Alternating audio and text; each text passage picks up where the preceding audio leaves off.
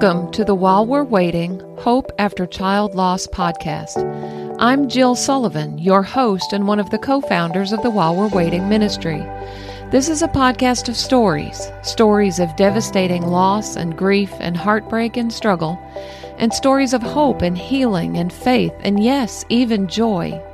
Stories that will help us live well while we're waiting to see our children in heaven one day.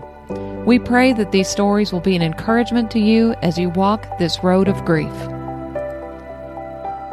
When I was a little girl, Christmas was always my absolute favorite holiday. We would always travel from our home in northern Wisconsin to visit my relatives in Illinois, and I would have the best time playing with all my cousins. And of course, the best part of Christmas was when we got to open our presents. I was always so excited to get a bunch of new toys to play with. Except for that one Christmas, a Christmas when I was sorely disappointed. I had asked for a Fisher-Price farm set. You remember the one. It had a silo, a hayloft, a fence, all those neat little animals, and best of all, it made a mooing sound when you opened and closed the barn doors. You know, I'm sure I got some really awesome gifts that year, but the only thing I can remember is the one I didn't receive, this farm set. And to make it worse, my cousin did get one, and this particular cousin actually lived on a farm, and she even had horses. I mean, how unfair was that? I was so disappointed, and I let everyone know. I'm pretty sure I received a hearty lecture about my lack of gratitude, and deservedly so. I'm sure we've all had similar experiences where we were disappointed in the gifts we received or didn't receive for Christmas. But those experiences cannot even be compared to the difficulty of dealing with the holidays after the loss of a child. The second Christmas after Hannah went to heaven, we spent some time with my husband's family, and we attended church with them that Sunday. Now let me tell you, I did not want to be at church that morning. I was angry that Hannah was not there with us. I was annoyed by everyone else's Christmas joy. I was hurt by all the intact families seated around us, and I was finding it hard to even breathe because of the crushing weight of grief. I honestly don't think I was listening to the pastor's sermon at all until he started sharing an illustration that caught my attention. It seems there was a little boy attending a church Christmas party. Each child who came to the party stood in line to receive a present from the pastor, and this little guy was at the very end of the line. He patiently awaited his turn, but just as he got to the front of the line, they ran out of presents.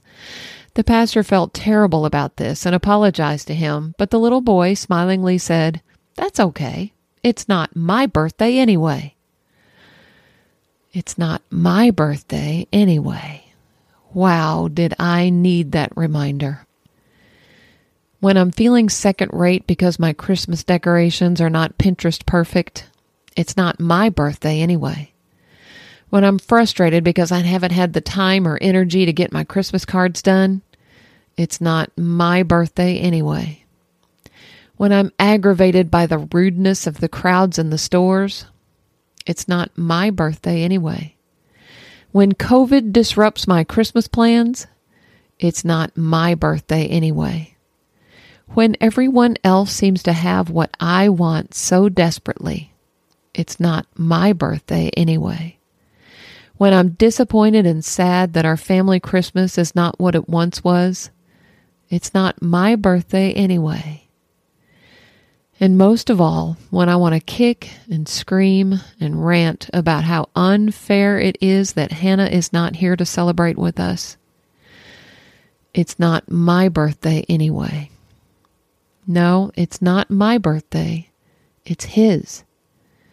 Because it's his birthday, all of these things that are so hard, painful, sad, disappointing, frustrating, aggravating, and unfair today will one day be redeemed. Because it is his birthday, Hannah is more alive today than she has ever been. And because it is his birthday, I will see my girl again, and not just see her again, but spend eternity with her.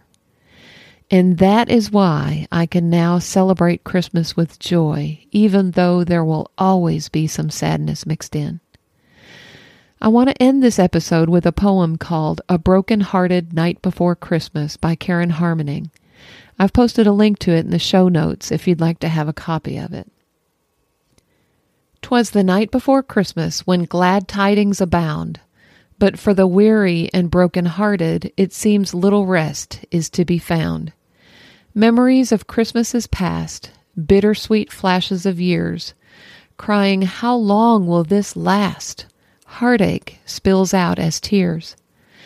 'Twas also a dark night long ago, when hopelessness did abound, many searching for a deliverer, but none to be found. In darkest night men strived, but all hope seemed as lost. Our deliverer then arrived, to redeem at great cost. That babe in a manger, lying in the hay, here to endure toil and danger, our debt to repay. Our light in the darkness, our hope in the night, the Redeemer of lostness, the King of great might.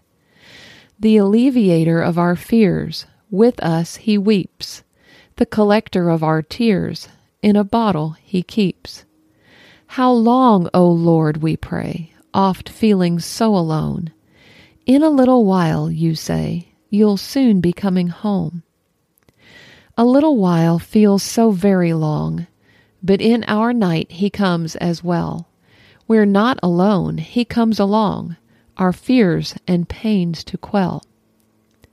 We'll sing his story in the night, his new mercies and his grace, faithfully sustaining us by his might, to one day behold his face.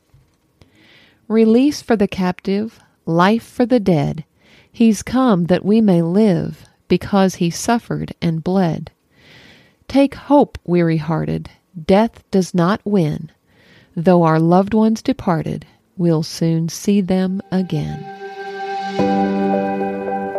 Thank you so much for joining us on today's podcast. We hope it brought you some comfort and encouragement today and maybe made you feel a little less alone on the journey. Please subscribe so you'll never miss an episode and maybe leave us a rating in iTunes to help others find the podcast. Again, we're glad you spent a few minutes with us today. It's a blessing to walk beside you as we seek to live well while we're waiting.